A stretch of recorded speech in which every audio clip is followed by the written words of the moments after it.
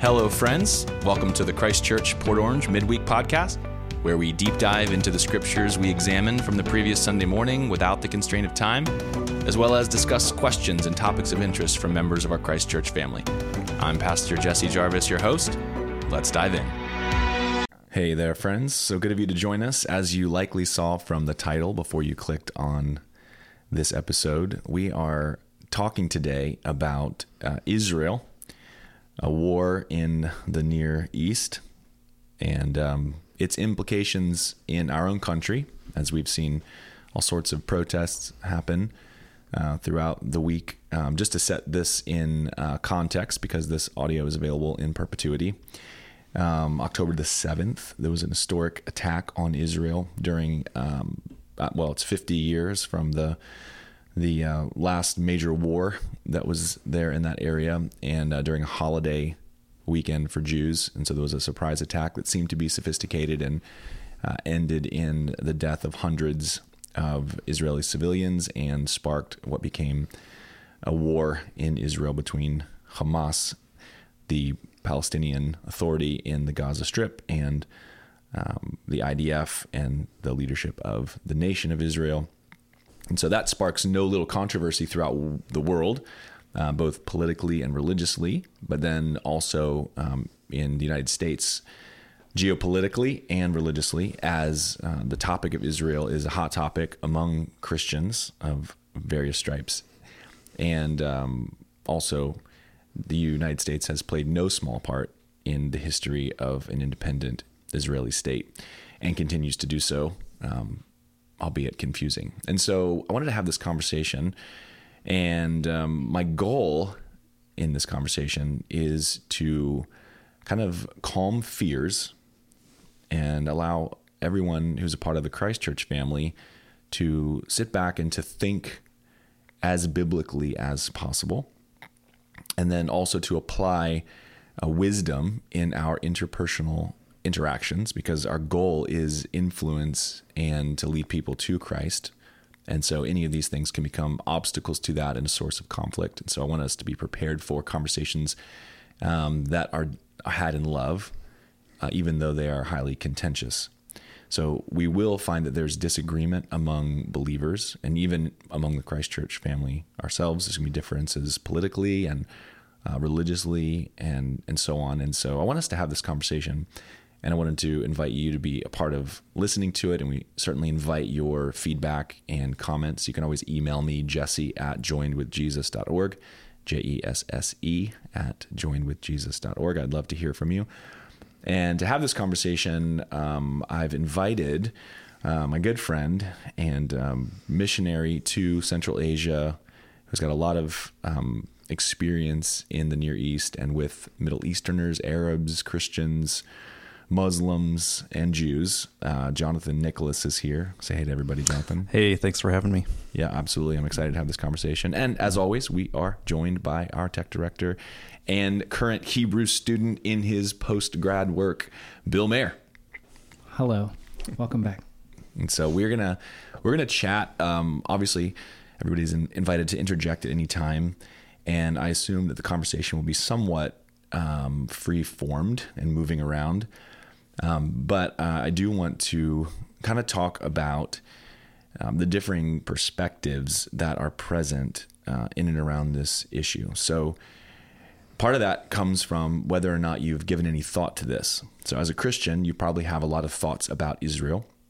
If you've been following Jesus for any length of time and you've been a student of the Word, then you're going to have some scriptures that come to mind. You're going to have maybe a interpretive method around which you understand and read the Bible.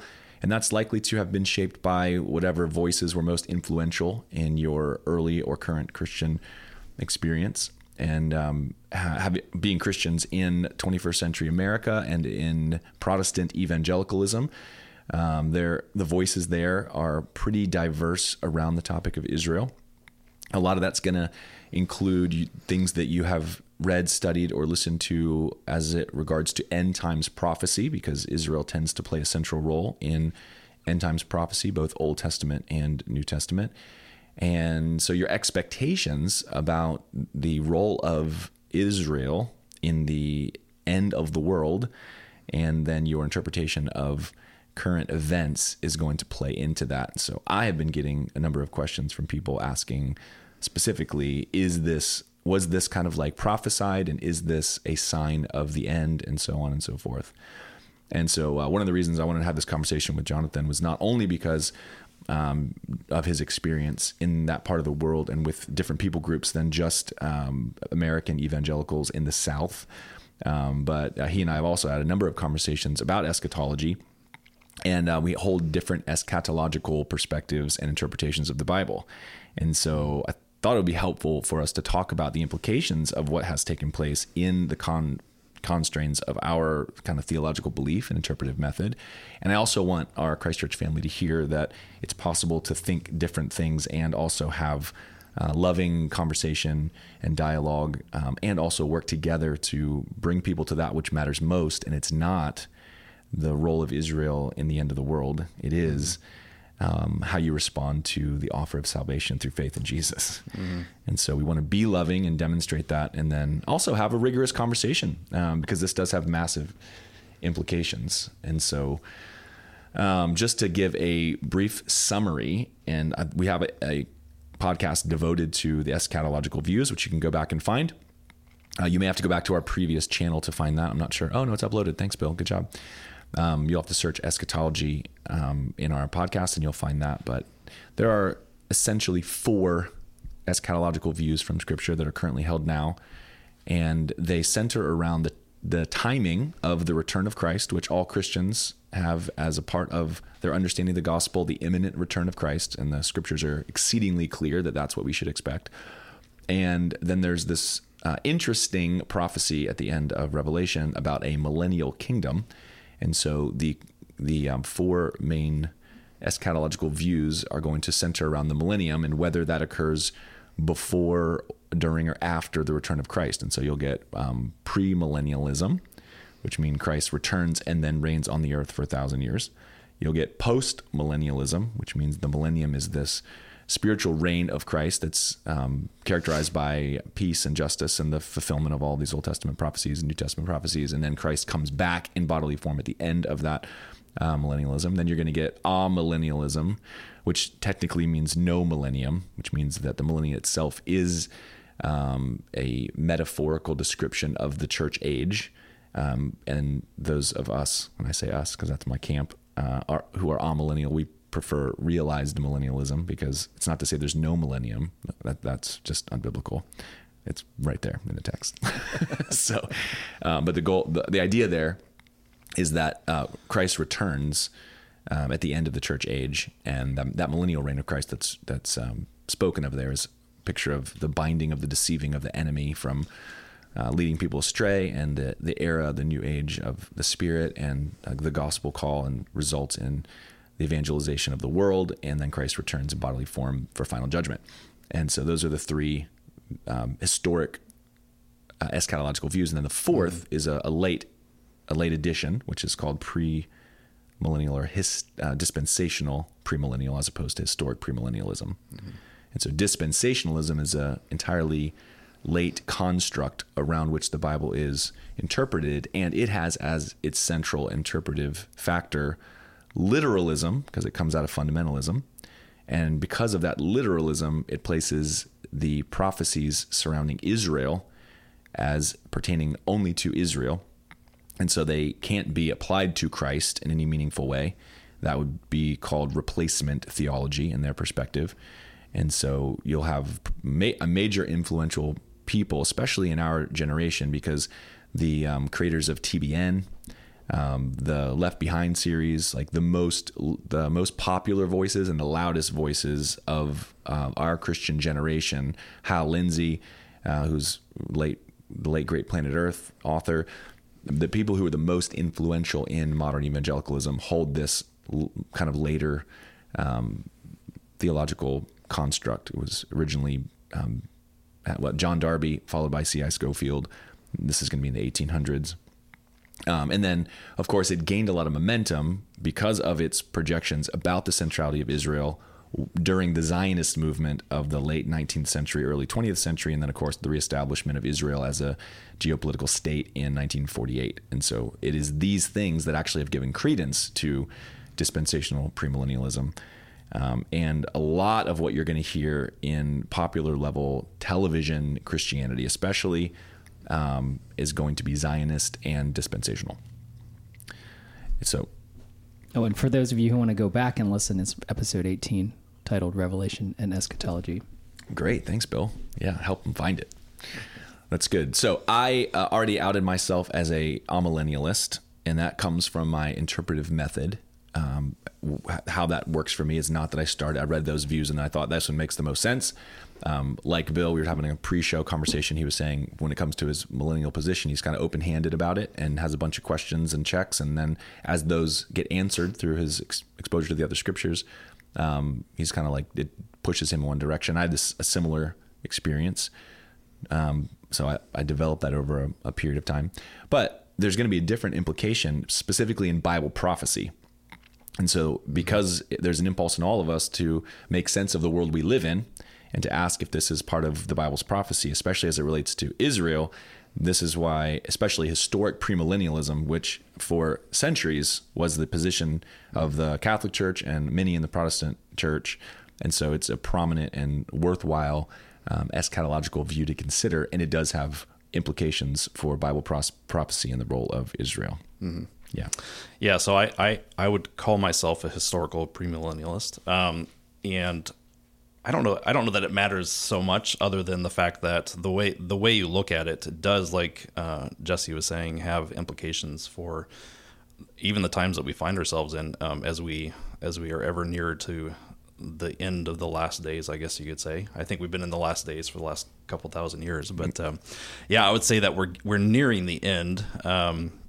I don't think any of us know exactly when that is, but I would say that as you look at, the Bible as a whole narrative, right?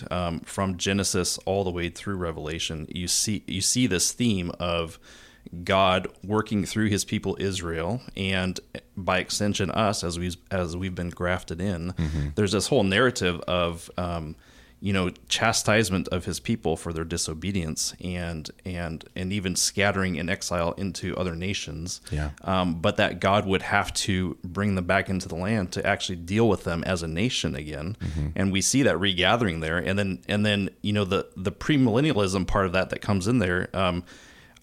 To me, it's just like, well, it's in the text, and it's it's pretty simple. You know what I mean? Yeah. Like I'm kind of a simple person when it comes to interpreting scripture, I think, and maybe that's a fault. I don't know, but I like to just read it and understand it as simply as possible. If it can be understood simply, then why not interpret it that way? And what I see in that narrative is that Jesus is the greater Adam. Yeah. Jesus is going to be, in my view, the greater Moses. I believe he's going to lead his people on another Exodus when he returns back into the land, because I believe they're going to be dispersed again and in a punishment for his people. I mean, it seems like as you read the Old Testament, it's repeated over and over and over in the prophets of this time of Jacob's trouble, this time of great persecution that has never been experienced before. And if you look at the Holocaust, I would say that was a pretty great persecution, of the people, great tribulation. And there's going to be some that's even greater than that. And so I see what it looks like, when Jesus said you're going to flee, I see that coming again for them, that they're going to have to flee again because these nations surrounding them want to destroy them. I mean, it's pretty obvious. Jesse mentioned that, that I had worked in the Middle East, and I've probably been in 20 different Middle Eastern countries, sharing the gospel, discipling people, bringing in Bibles. And it's interesting because the theme there is, even amongst believers, is that when you talk about Israel, this thing switches in them where it's just this rage comes out about Israel. And it's shocking almost, because you don't experience that as much here in the West. We're not as close to the situation. And the problem, I think, is like most of these believers in these other countries in the Middle East are relatively new believers. Mm-hmm. And so they have grown up in this culture of hating Israel. Right. And when they become born again, that's something that has to maybe be discipled, right? It's kind of this idea of we are being change, but it doesn't necessarily happen instantly, right? It's a lifetime sometimes of growing in the Lord, and even learning to love other people. And so when you have this culture of just every day in and out talking about how much we hate Israel, it becomes a real issue when someone becomes a born again, to actually change that mindset of, now I need to love them as my brothers and sisters. Yep. And I think that particular issue is one of the pieces that's very confusing to people in our listening audience, because in the United States, being disconnected from the struggles of Israel, and of course, I'm in my early 40s, and so I remember what was taking place between Hamas in Israel in 2005, in the second Intifada in the 90s, when I was a kid, when Bill Clinton was, had Yasser Arafat and what's his name? I'm blanking now. Rabin. These figures trying to broker peace in the Middle East. And so like this, I grew up in an unstable Israel. Like I always thought when I was a kid, I would love to go to see the places of the Bible. And the thought was like, it's too dangerous of a place to go. Right. Yep. However, for the past 20 or so years, 15, 20 years, it's been relatively stable. We've gotten used to Hamas lobbing missiles in Iron Dome, intercepting them, and that's like fly swatting in the Middle East. Yep. But however, it really hasn't come home to roost. I think a lot of people were surprised by the pro-Palestinian or pro-Hamas response on college campuses in the United States from what had previously been called the radical left in America, which is now ever increasingly just associated with the Democratic Party. So that's become mainstream and not extreme.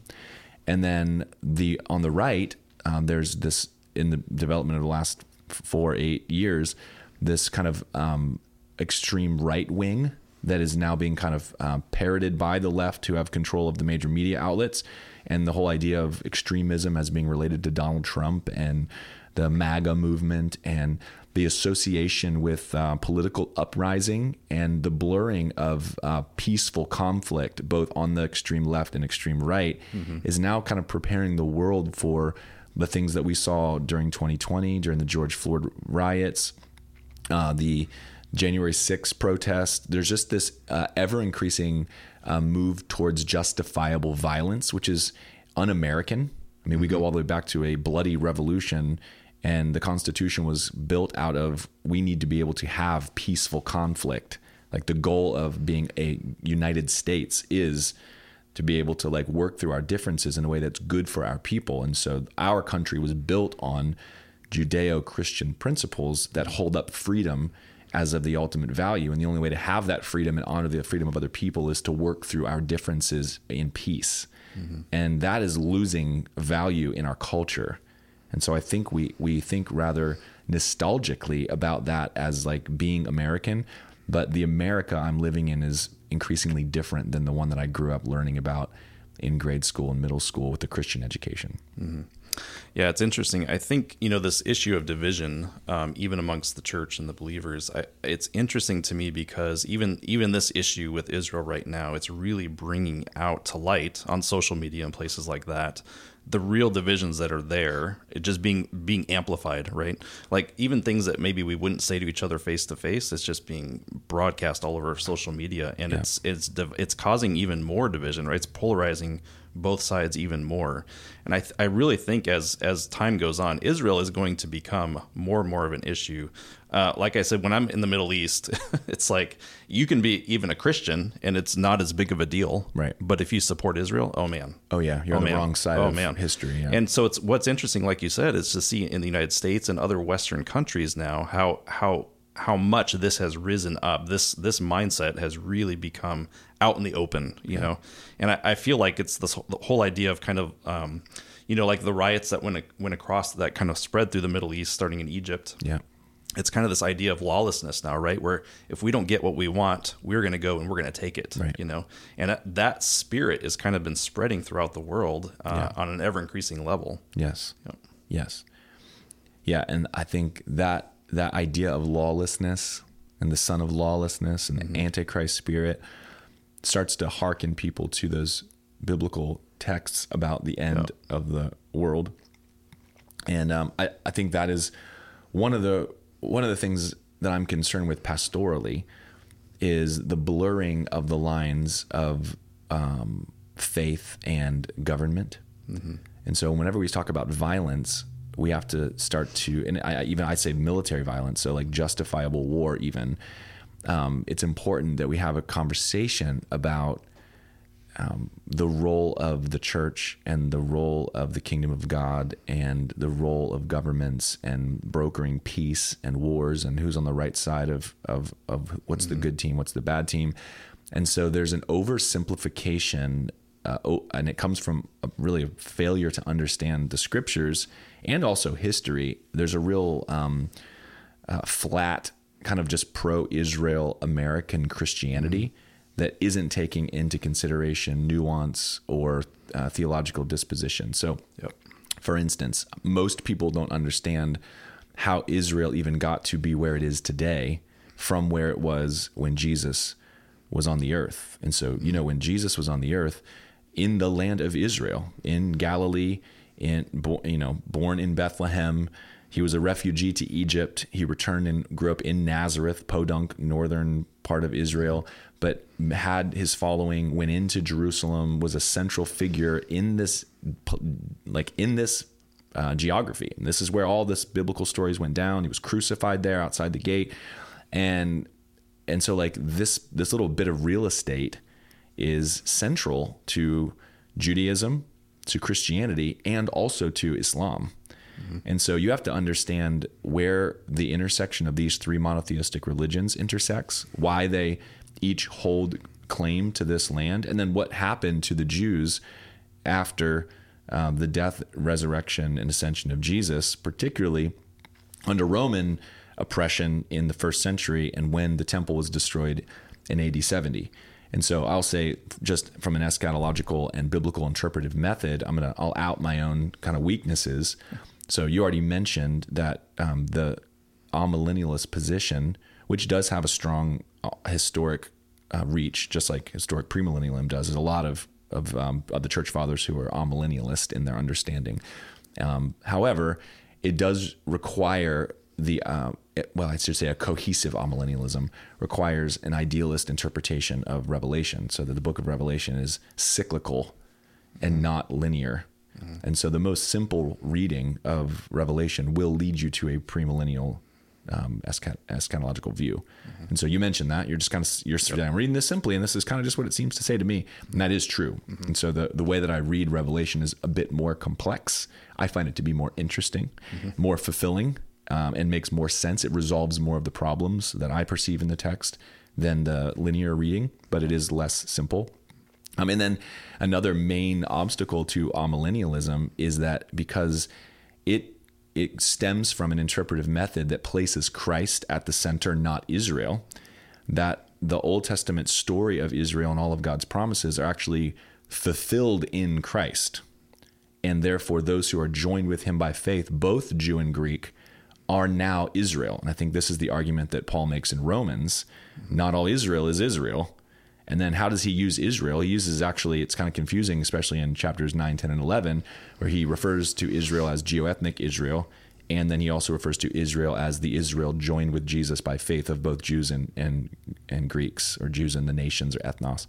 And so if you understand this fulfillment of Christ, well, then you can see that the Old Testament prophecies concerning Israel can have an interpretation that finds their fulfillment in Christ, and specifically in especially what Jesus said in like the Olivet Discourse, has like a pretty full fulfillment in AD 70 with the destruction of the temple. And that would be kind of like the calamity that you were describing earlier to me, and not one that would come in the future.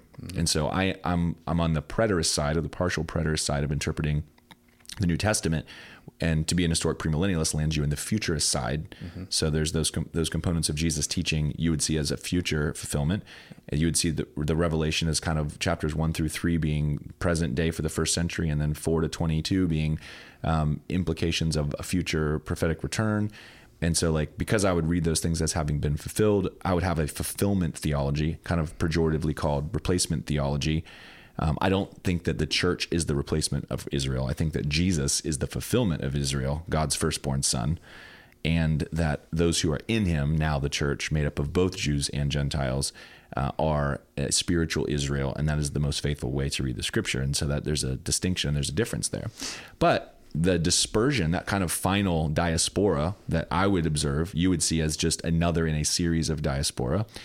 And then because our difference is there, as an amillennialist, I wouldn't be looking at a geo-ethnic Israel as having a national identity that is given a right to the land in the same way that someone with an historic premillennial, or certainly with a dispensational premillennial viewpoint, would.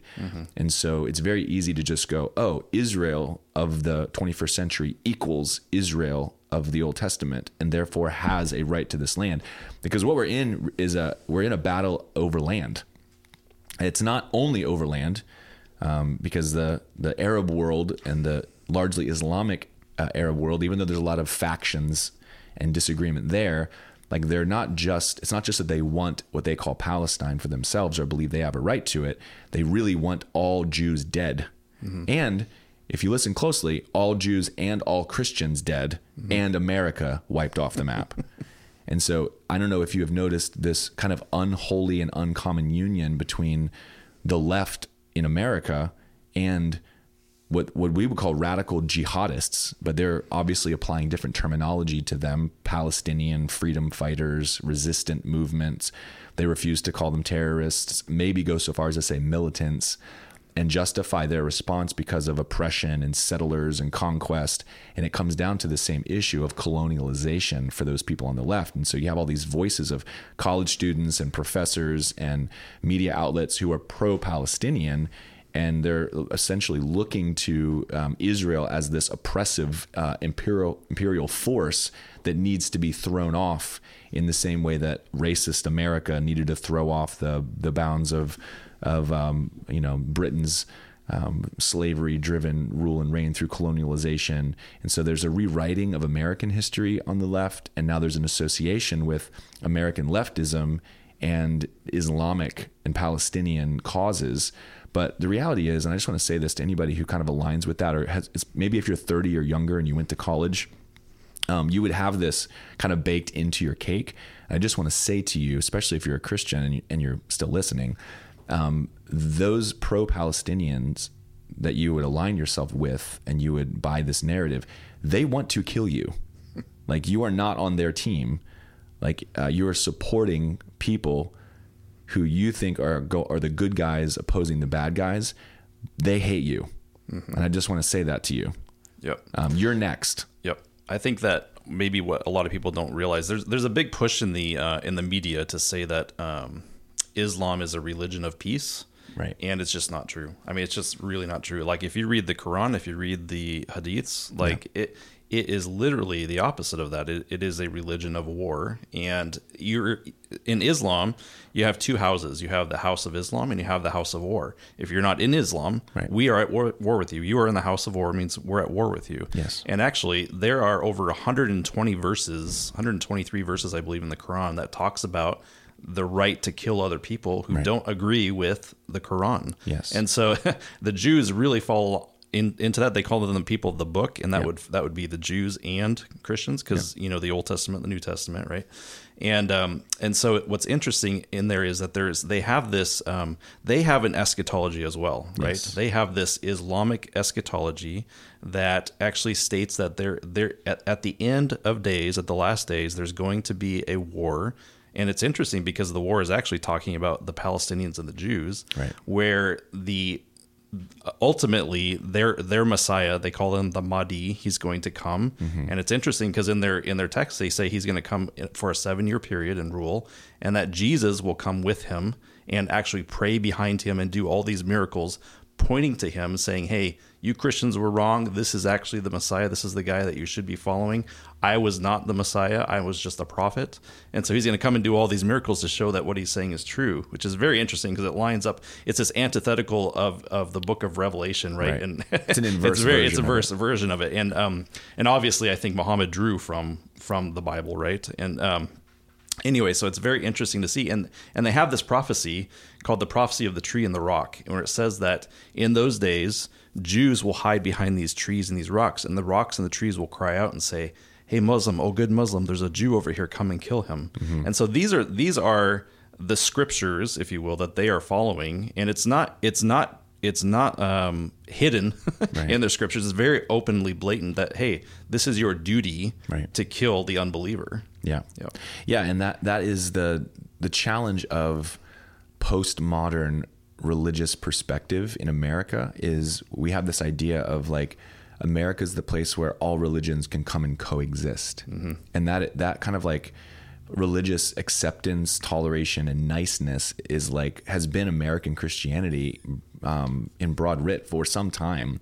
Yep. It's just not the case. Mm-hmm. So it's not a matter of fundamentalist or extreme Islam. Mm-hmm. That is just Islam. I mean, Islam, the idea of peace, and we have this problem now because there's all this like, this word alteration that's going on. And so there's words you're allowed to use and words you're not allowed to use, and words are changing meaning. And so people are grabbing a hold of an idea attached to a word, and then they're using that word in a different way, bringing people with them, only to discover that the word you were using doesn't mean the thing you were meaning it to mean. Right. So for instance, equality started meaning equality of outcome instead of equality of opportunity. Mm-hmm. And so we talk about equality, and people are brought in behind the flag of equality who are pro-equality, to recognize the dignity of human beings and rights from God. And the purpose of America is to create those rights and establish them from God. And that's why government's here. And everyone gets behind that, only to find out that no, we're actually talking about things like affirmative action and reappropriation and restitution, restoration. And because it's all about outcome. And so anytime there's a disparity, that equals a discrimination. And so it justifies all sorts of things that people who are using that word equality would not be in support of. And so people were brought along in that journey only to have that word equality replaced then with equity, which then has more to do with what you have than it does the opportunities afforded to you and the rights afforded to you. And so now we have the redistribution of wealth and tax schemes and government. And so we in the West have been just led by word soup. Mm-hmm. And the same thing is true of Islam. Islam is a religion of peace, in as much as peace means submission mm-hmm. with threat of violence. Yep. And so if you will join Islam as a convert, there will be peace for you yes. as a Muslim. Mm-hmm. If you will not, you will be destroyed as an infidel. Mm-hmm. That is what Islam is. Yep. Right? And so you have to understand the difference, the core identity of these three monotheistic religions and their development in the scheme of time. Mm-hmm. So I know a lot of Americans would have a hard time naming all 50 states without a labeled map. And so history and geography are not strong suits. But I don't think people really understand, like, even if you were to go back to the Ottoman Empire, like the entire continent of Europe and Asia, and then all of the Middle East and North Africa has gone through massive alterations in the last 500 years at multiple iterations. And at the center of that huge geographic mass is the land of Palestine, if you want to call it that, or what Israel is calling the promised land, which was Canaan. Mm-hmm. Like that land is at the dead center of all of that. And you have these empires. I mean, if you go back to World War I, you have Germany is not a country. It's a Germanic empire. Its borders were much larger, and it bordered Russia. And so you have the Turks and the Ottomans in the south who had mm-hmm. all of the Arab states, but it was one united empire. And then you have the British Empire from the UK taking over most of what is now Western Europe. And so there was very few of the countries that we're familiar with. And there was a sorting that took place after World War I, where a lot of different people groups got the short end of the stick from their perspective. Mm-hmm. And the center of who ends up with Israel was at the center of that in World War I, and then an iteration in World War II. And that folded into Zionism, which was a religious Judaism that saw a return to the nation of Israel and a reestablishment of that nation. And if you just move enough Jews to Israel and you push out the people who were there, you can then have a justifiable reason to have a nation. And so, like, there's so many different layers to this. So there's mm-hmm. political layers, there's religious layers. This has been the outcome of bad treaties and wars and ideologies. And so like, it's a very, very, very complex issue. And yet it's really important that we think clearly, even if we disagree in the minutia, and as Christians have a unified vision for the centrality of the person of Jesus, the requirement that we act, speak, and work towards love and peace, which to us is associated with freedom and not submission. Yep. Yeah, I agree 100%. I think that it's interesting because I work in those nations where I am hated as a Christian and as a supporter of Israel. Those topics you try not to bring up at all for the sake of peace, right? And our goal as believers is to draw others to Christ. And so because of that, you have to put aside even your beliefs. Like, I believe that Israel has a right to the land because it was God's promise to them. But in spite of that, I have to put those aside and say, hey, the Palestinians are people that God loves and wants to draw to himself. You know what I mean? Right. If you look at the Apostle Paul, who was Saul at the time, he was just as much of a terrorist as what we see today, right? A Jewish terrorist. Yeah, a Jewish terrorist. And who did Jesus go after? He went after him, right? And he became the biggest apostle of them all. I mean, it changed history, right? And so we have to have that same attitude of like, God loves these people, and it's so easy to get on one side or the other and just ignore God's perspective as this. His perspective is always drawing people to himself, always overlooking their sin and wanting them to come in repentance to him, right? Yeah. And so we have to overlook that in love, right? That's what love is, right? Love is always overlooking the faults of others. And I think we're heading into a time here pretty soon with Israel where the narrative is going to shift completely, where they have a little bit of support right now. Pretty soon, that's going to be gone completely, and it's all going to be images of Israel, the occupiers, Israel, the terrorists, who are now persecuting the Palestinians, right? Because they're trying to defend themselves. Yeah, and that is the piece that I think a lot of our people wouldn't understand. Wouldn't understand that in the Middle Eastern world, even among Christians, and in the American far left, Israel is not seen as an ally. Geopolitically, and not seen as having any right to the land. Right. And in fact, they're invaders. Yes. And they are colonialists, and they are oppressive forces over the people who were already there, which plays into the kind of leftist retelling of the American story of the white man who came in with black slaves and crushed the Native Americans and took their land. Yep.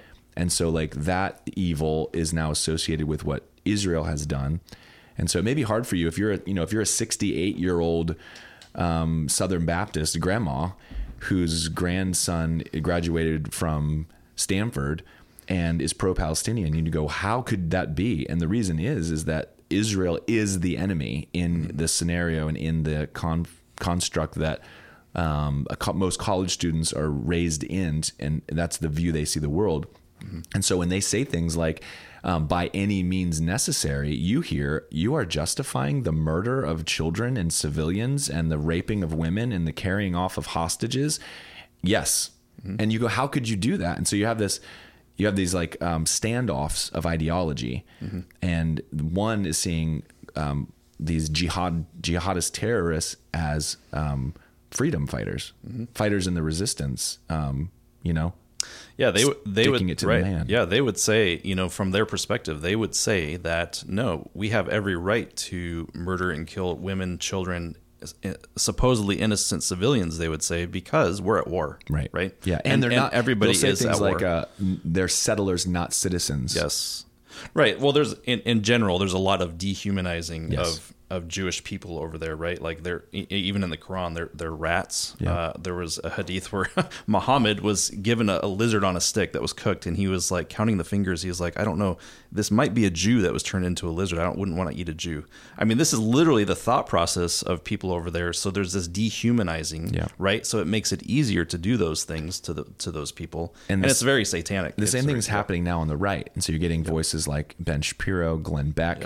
And they're calling Hamas animals. Yes. That they have no right to life. Right. And so we have a justified response to destroy them because they're less than human.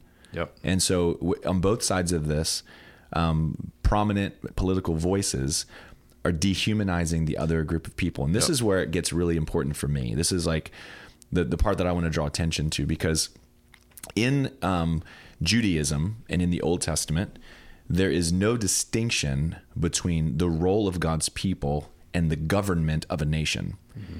And in the scriptures and in the world that we live in, governments are responsible to protect their people and to do so when necessary with violence.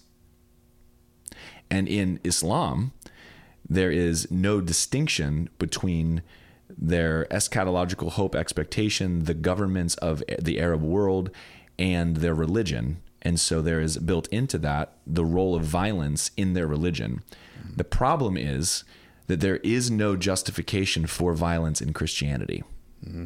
None. Mm-hmm. I want you to hear me loud and clear. None. Yep. There is no justifiable violence.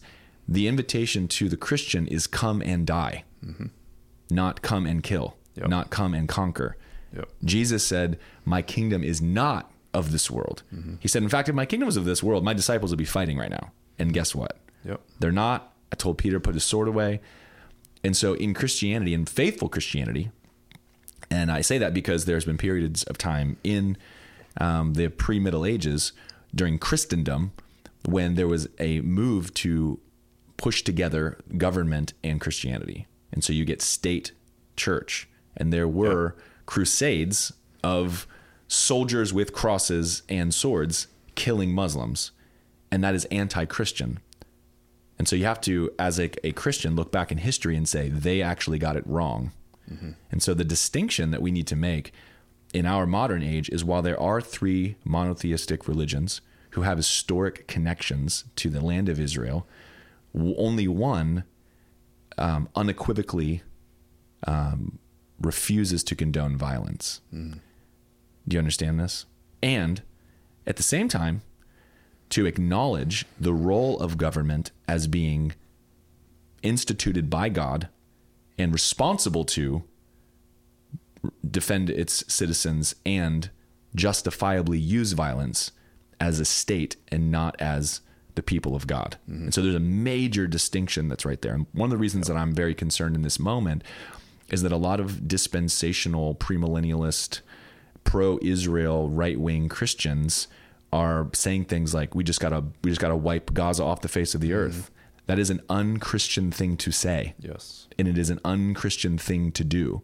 Yep. And I ask you, in your support of geo-ethnic Israel, do you know there are 3 Christian churches on the Gaza Strip? Mm-hmm. Do you know that there's about 1,200 to 1,800 believers who are living under the reign of terror that is Hamas as Palestinians, not Jews, mm-hmm. who have given their lives to Jesus and who are trapped in the middle of this hellscape?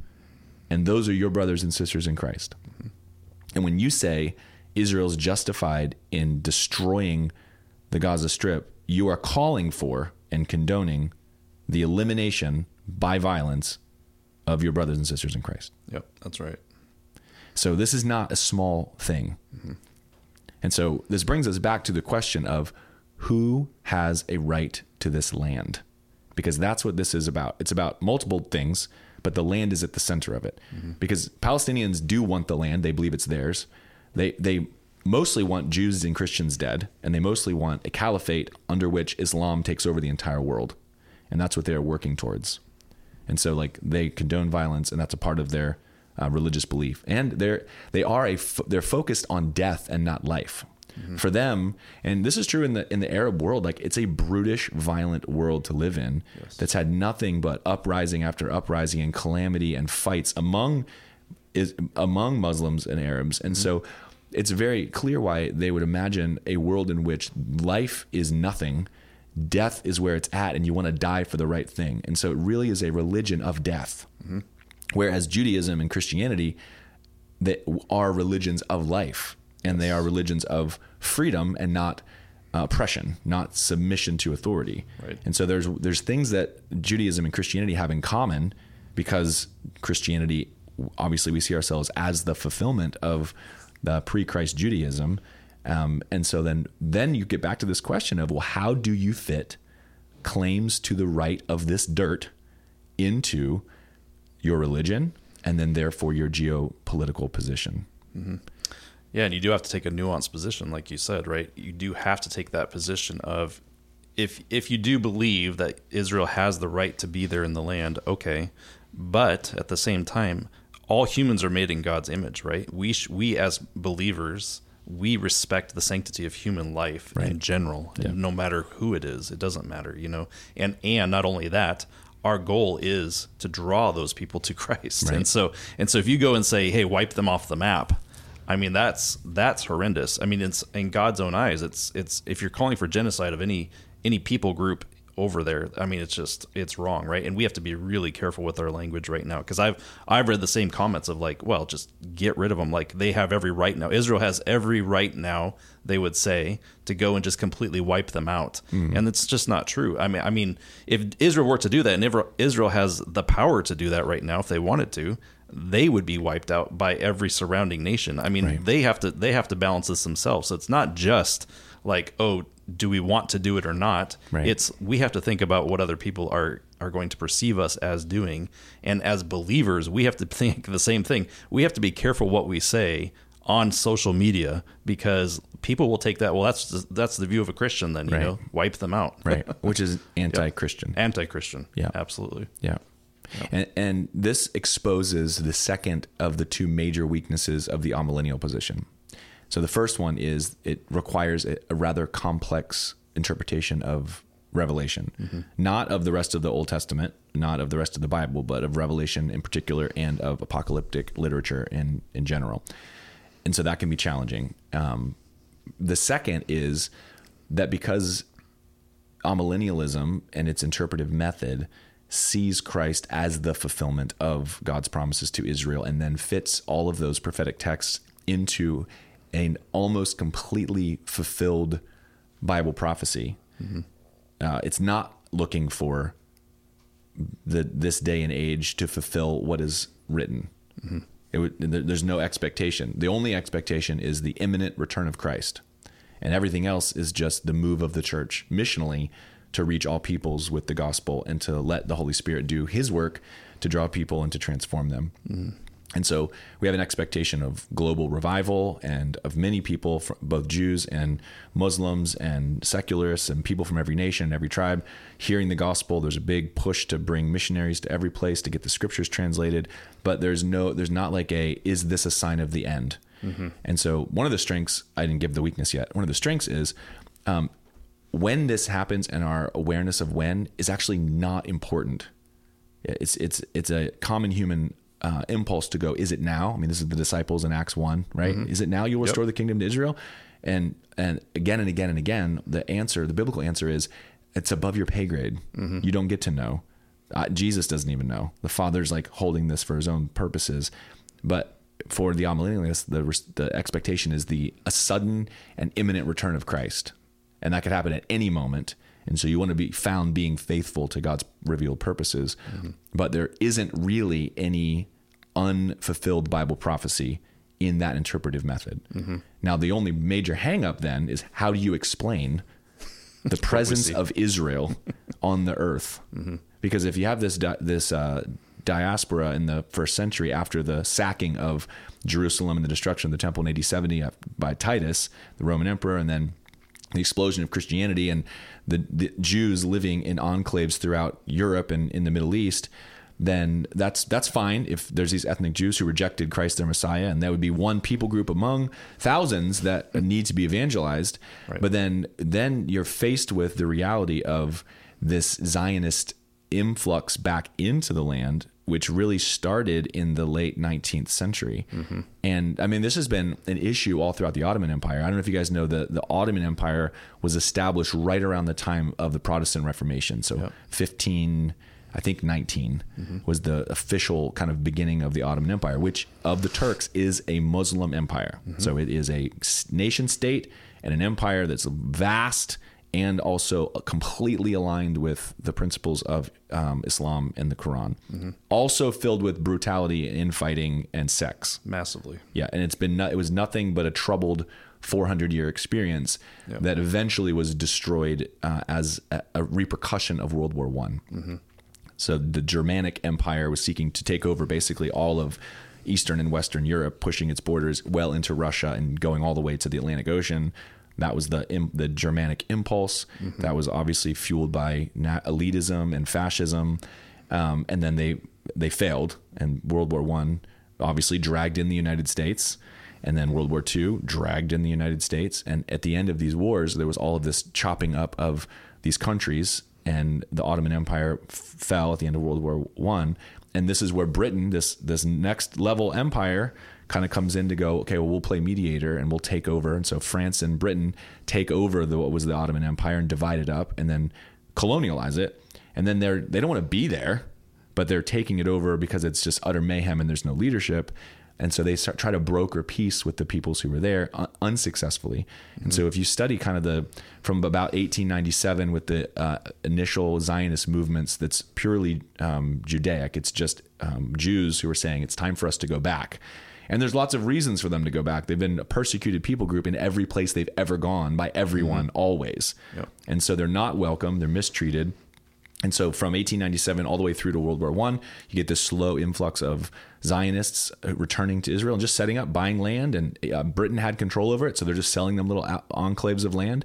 But when you know what it's like, especially if you live in Texas, New Mexico, Arizona, Southern California, you know what it's like to live in a place where there's a sudden influx of immigrants and people who aren't like you and don't think like you and don't act like you and don't like you. It suddenly changes the world you live in. And so this is where the Israel-Palestinian conflicts begin.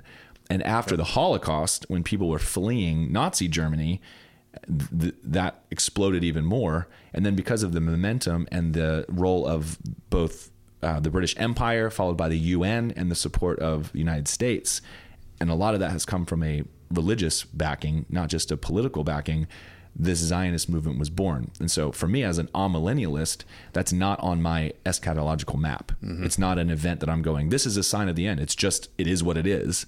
And so for some people, they go, that's too much of a coincidence. Yep. And I'm sure that's your take. Yeah, I mean, 100%. And not even, I don't think you even necessarily have to look at geopolitical situations to come to that conclusion necessarily, because, I think that all through the last 2,000 years, people knew that Israel had to be back in the land in order for the Antichrist to appear and stop sacrifices on the Temple Mount, where there's no temple right now, even, right? So all these things, it's like, well, how could Jesus return yet if all those things, Israel is not even a nation, right?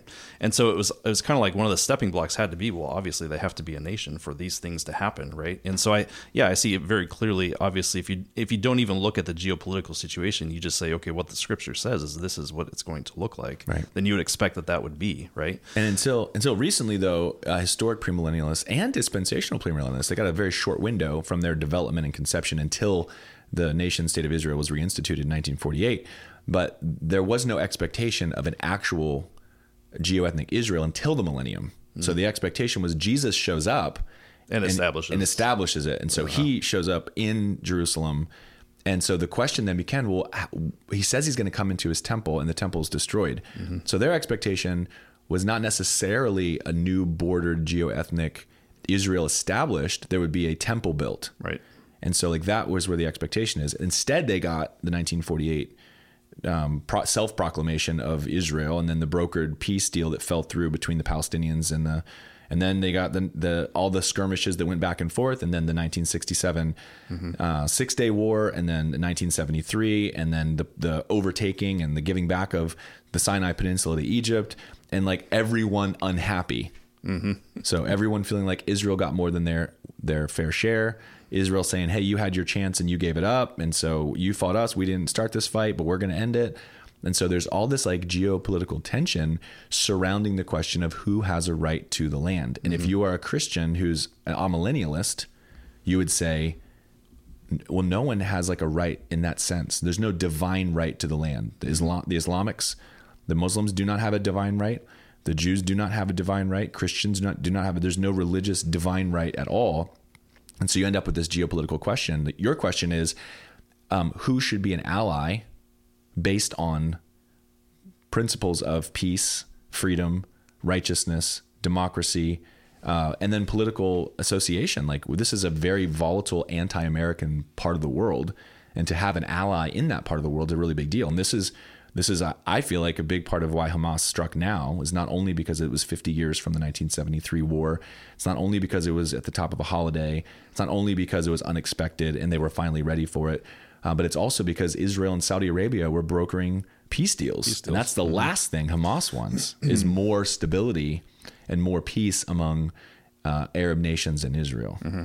Yeah, I mean, when you talk about eschatology, right, I think even if you don't say eschatology, I think if you just go back to what is the original issue here, it was Israel.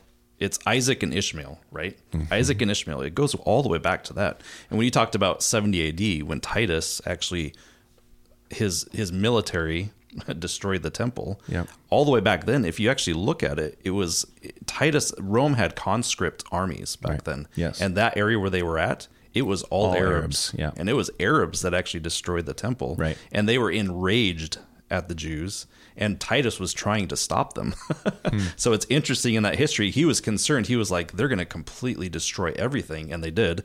And he didn't want them to destroy the temple. Like, they wanted it. They wanted the gold that was in there, and they were enraged. They burned it to the ground. You know what I mean? And so it's interesting because the Arab-Jewish conflict was all the way back then, right? And we're seeing it's just continued on throughout the age.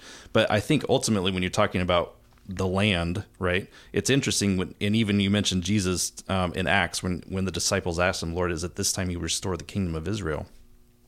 He didn't rebuke them for asking the question, right? Because it's a very biblical expectation, right? That the kingdom will be restored because Jesus himself is going to rule from the throne of David, right? He's the greater David eventually. And that's from my eschatology. That's like, well, that's where this is all heading. It says that he will rule from where? From Jerusalem. Right. He will sit on his throne. He will sit on the throne of David in Israel, and the nations will come to him, it says, right? Flock to Israel, flock to Jerusalem. Right. So it's very interesting from that perspective. Yes, I would say that, yes, God has his purposes. I don't understand why. Like, obviously God knows why, like he picked that part of the world and that land. But it's very interesting because God made a covenant with the land, and his covenants are everlasting, right? And so that from that perspective, it's like, well, God has a say in this, Yeah. And so I think we have to think through all these issues, but at the same time, we cannot take sides in this thing. Like, we cannot say, even if you believe it, like I do, I believe that Israel has a right to be there. I believe that Israel will be scattered again, right, and that Jesus will redraw them when he returns. But even though I believe that, I think that, we have to be careful what we say to other people about this. You know what I mean? Because it will ignite passion in people and it will draw them even away from Christianity, right? If they think that this is a Christian view, right, then it will draw them away from Christianity. So we have to be really careful with it. Yeah, I think there are major geopolitical implications. And I think it's important for everyone, regardless of your eschatological position, to recognize that there are geopolitical implications. Yes. And then so you want to think carefully about why you believe what you believe.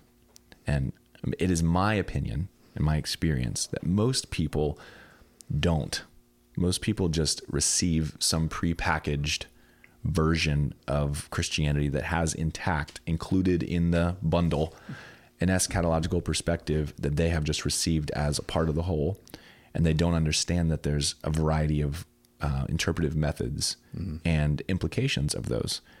And then therefore they are more susceptible to a political positioning. And right now, especially in America, like those on the far left have been very active in politics. And so even those who would call themselves Christians and democratic Christians and left-leaning liberal Christians, they've been engaged in a stream of political activism that is now increasingly disassociated with anything remotely Christian. And so that's a challenge.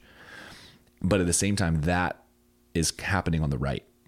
And so there's influences like I mentioned Tim LaHaye with the Left Behind series, Hal Lindsey, John Hagee, who are highly politically engaged and highly and clearly supportive of Israel in a way that is not only justifying violence against Hamas and Palestinians, but calling for it.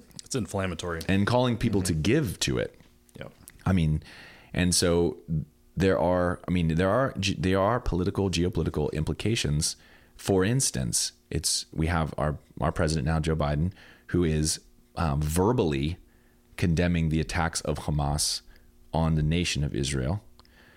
And yet, just a month before this happened, released $6 billion to the Iranian government, who is the lead supporter of Hamas. Mm-hmm. And so he's politically funding terror and subversively, and then proactively funding Israel in its defense. And so we are on both sides of a war that we are creating under our current administration. Mm-hmm. And that is like unequivocal. There's no arguing about that. You can try to defend it. You can say, "Oh, that was already their money. That's in Qatar. That's for humanitarian aid." Listen, if I give you $6 million and you to only use for one thing, you'll use all your other money for that, whatever is important to you. Mm-hmm. Like by implication, it is going to do and everyone knows this. All the players know this. This is not a surprise. No one is that dumb or incompetent. Mm-hmm. And so here we are existing in this, we're coming up on an election. It's already hotly discussed and debated, and we live in an ever polarized political environment. And now we've got this eschatological Bible prophecy. What is the role of Israel? Who has a right to this land?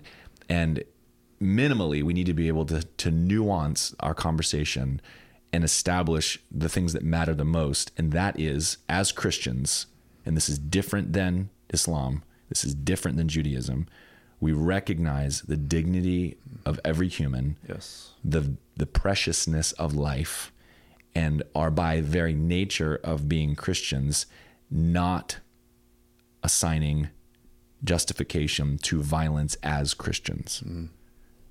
Therefore, if you are a Christian first and an American, now you have a political role to play in the establishment of your next government, which is different than if you are a Christian and you live in England, if you're British, and you got 50,000 pro-Hamas Islamic protesters taking over the city of London and shouting protests about destroying Israel and wiping them off the map, and you have a different political engagement.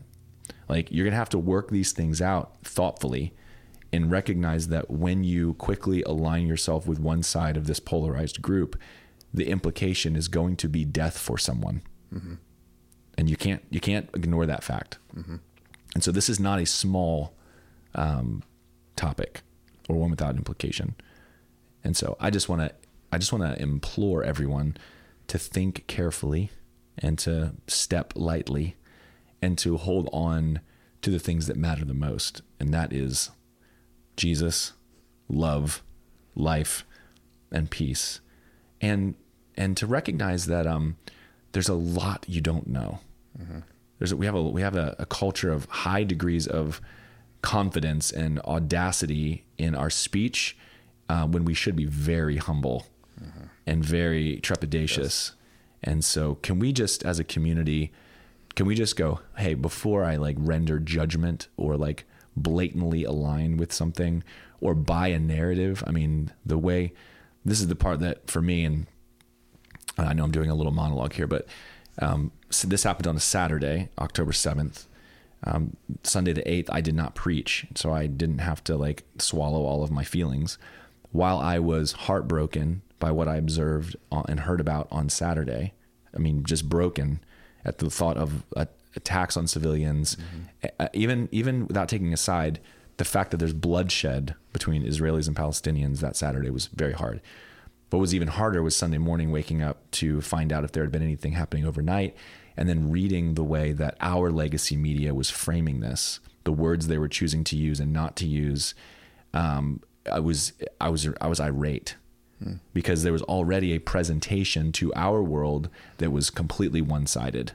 And I know that there's two sides to this. Mm-hmm. And I'm not, as you can tell, I'm not hard fast over here on the geopolitical right in America, standing with Israel and commending violence. But I know that there are two different perspectives on this.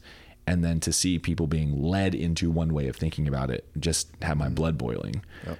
And so I just want to say, regardless of where you align, if you're, a hard, fast Trump supporting Republican, or you're a left leaning liberal style Democrat, if you're a Christian, please take a deep breath and step back from this and recognize that wherever you choose to put your stamp of approval, someone's going to die.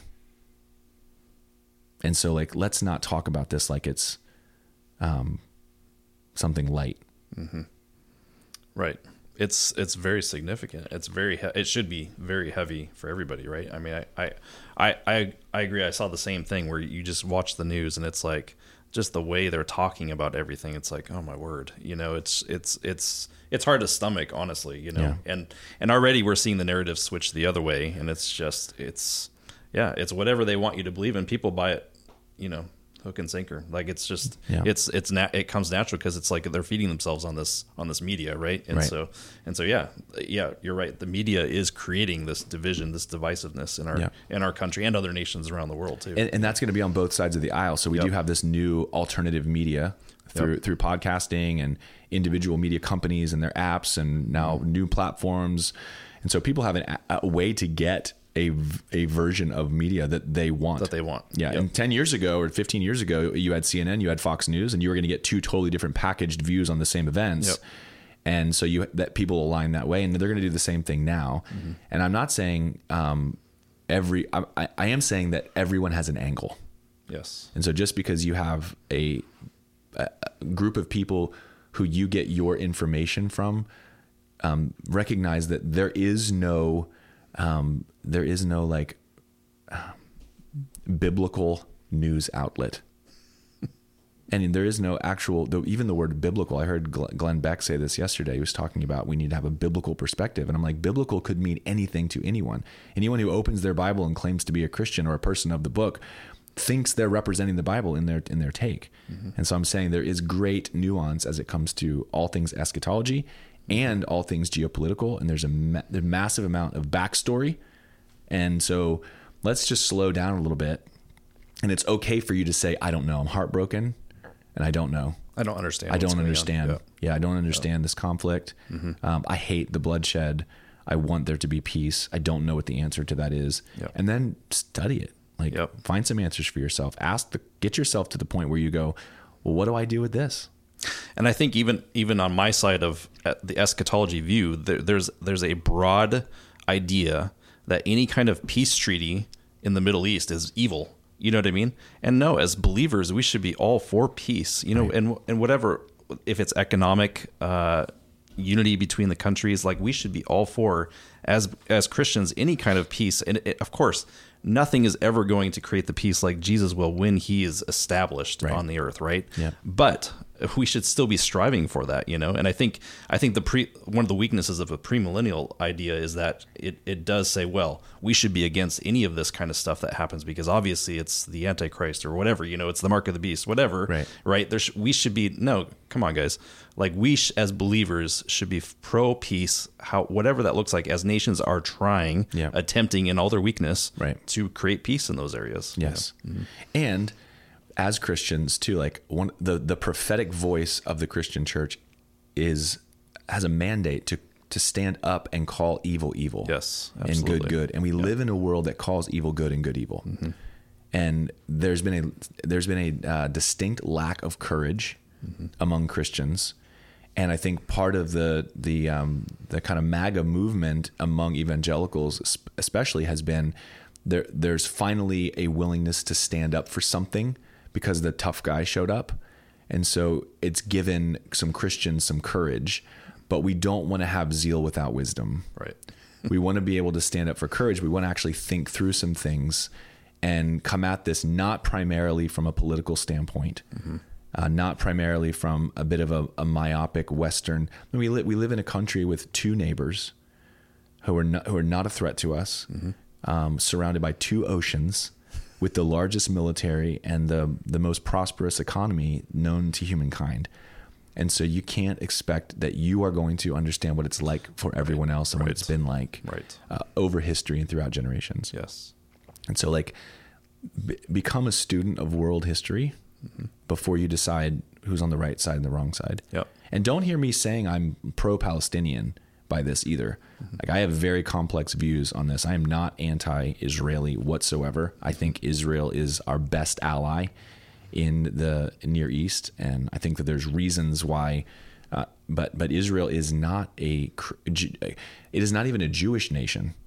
I mean, we assume Israel equals Jew, and that is like not the case, right? So you have people who claim Jewish heritage returning to a land that their ancient text describes as the promised land for them, who reject the Jewish Messiah, Jesus, who claims to be the fulfillment of all of God's promises, and yet they still want to retain ownership rights of this land. But even in Israel right now, politically, is filled with factions and animosity and a spectrum of belief, and secular Jews and fundamentalist Orthodox Jews and Reform Jews, and they're all fighting for how should this work out. And right now they're unified because they have a common enemy. But even just a few months ago, they could barely come up with a system of government that allowed them to move forward, and there was nothing but conflict happening. And so, like, you can't just take the word Israel from the Old Testament and apply it to the word Israel in the news today. If you're doing that, you're making some incredible leaps that end up making some justifiable, I think, mistakes. And so we just need to be able to talk about this with a lot of nuance and wisdom and care. Everyone, I even love this about the Apostle Paul. So in Romans 9, 10, 11, he addresses the topic of the rejection of Jesus, and then that implication on, well, what about Israel? Like, is God unfaithful to all of his promises? And I mean, that's what those chapters are about. And he basically comes to the conclusion, like, they were chosen by God to reject Christ because Christ had to die. Part of God's plan to restore a people for himself involved the hardening of Israel, who had a hard heart already, a stiff neck and a hard heart historically. And so God stopped his kind, compassionate returning of his people to him so that Christ would die. And so that's a mystery. And Apostle Paul recognizes that. But he says, listen, if the rejection of Jesus by the Jews led to salvation for all, what does their inclusion mean? And so he has an expectation, and he says that he writes this even through tears. And so there's an emotional, meaningful compassion toward people who are opposed to the purpose of God, whether they're a Muslim or they're a Jew or they are a secularist, if they're a leftist, if they're from Bulgaria or Canada. Like, we need to recognize that this is God's world. This is God's world. Everyone will give an account for the deeds done in the body. Those who are given elevated to roles of oversight and governing, princes and kings and governors and presidents, they will give an account to God for the way that they managed and how they fought for the good to incentivize that and punished evil and opposed that. And so, like, Jesus is coming back. We all agree on that. And this is his whole earth. And he sees something special about that little strip of land on the Mediterranean, and he's chosen to put his name there. And he's going to redeem this whole earth. And he's going to do a thing, in my view, a new Jerusalem comes down from God. And so he's going to bring that, and he's going to be here, and he's going to rule and reign. And so, like, this is my messianic expectation.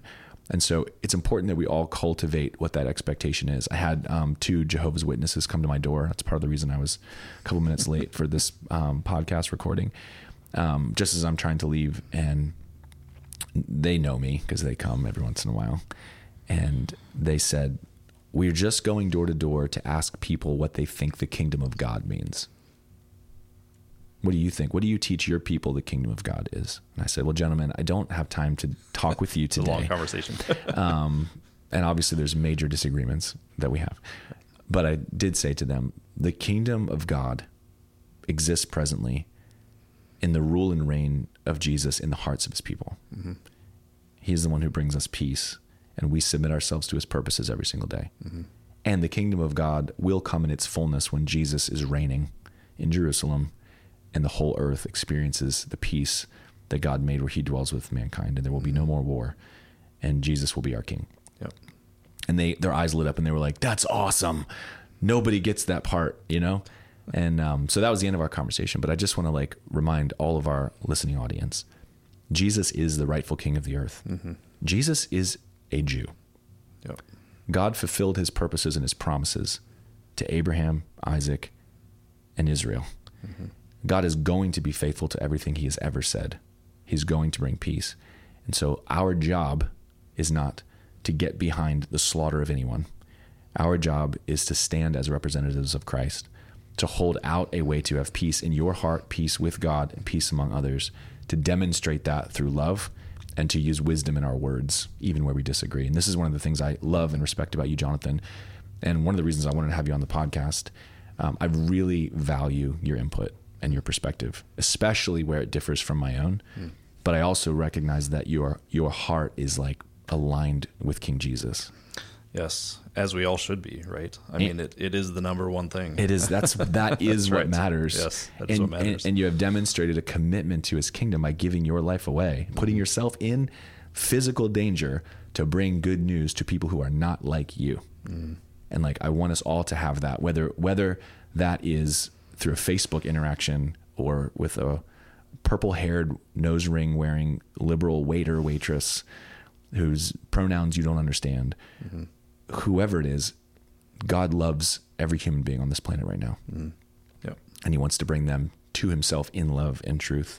The love part happens immediately. And like you said earlier, sometimes that growth in discipleship and that changing of our minds is a much slower process. And so we need to be acting in love and then bearing with one another in love, pointing all things to Jesus, and just being really careful about how we engage on this topic in particular. Yep, I agree. Amen. I think this has been a fruitful conversation. Really good. Yeah. Really I wish at some point this will be videoed. I wish you could see all of Bill's facial expressions. It's been a joy to watch for me to watch him processing as we have this conversation. I always wonder, what did you think just then? But we love to hear from you. And so please reach out to us and send your questions or comments. If you have any questions, send them to me, Jesse at Join with Jesus. If you have any angry hate mail, what's your email address, Jonathan? No, I'm just kidding. I don't remember. You don't remember. Thank you so much for joining us today. Thanks for having me. Yeah, it's been really fun. It's been a great conversation. And we look forward to being with you next time. We hope you enjoyed this week's deep dive into the scriptures. Our goal is to help you know Jesus better so that you can implement your identity in Christ, engage in your unique purpose and calling, and create community around your relationship with Jesus. For more content like this and opportunities to connect with us in person, find us online at joinwithjesus.org.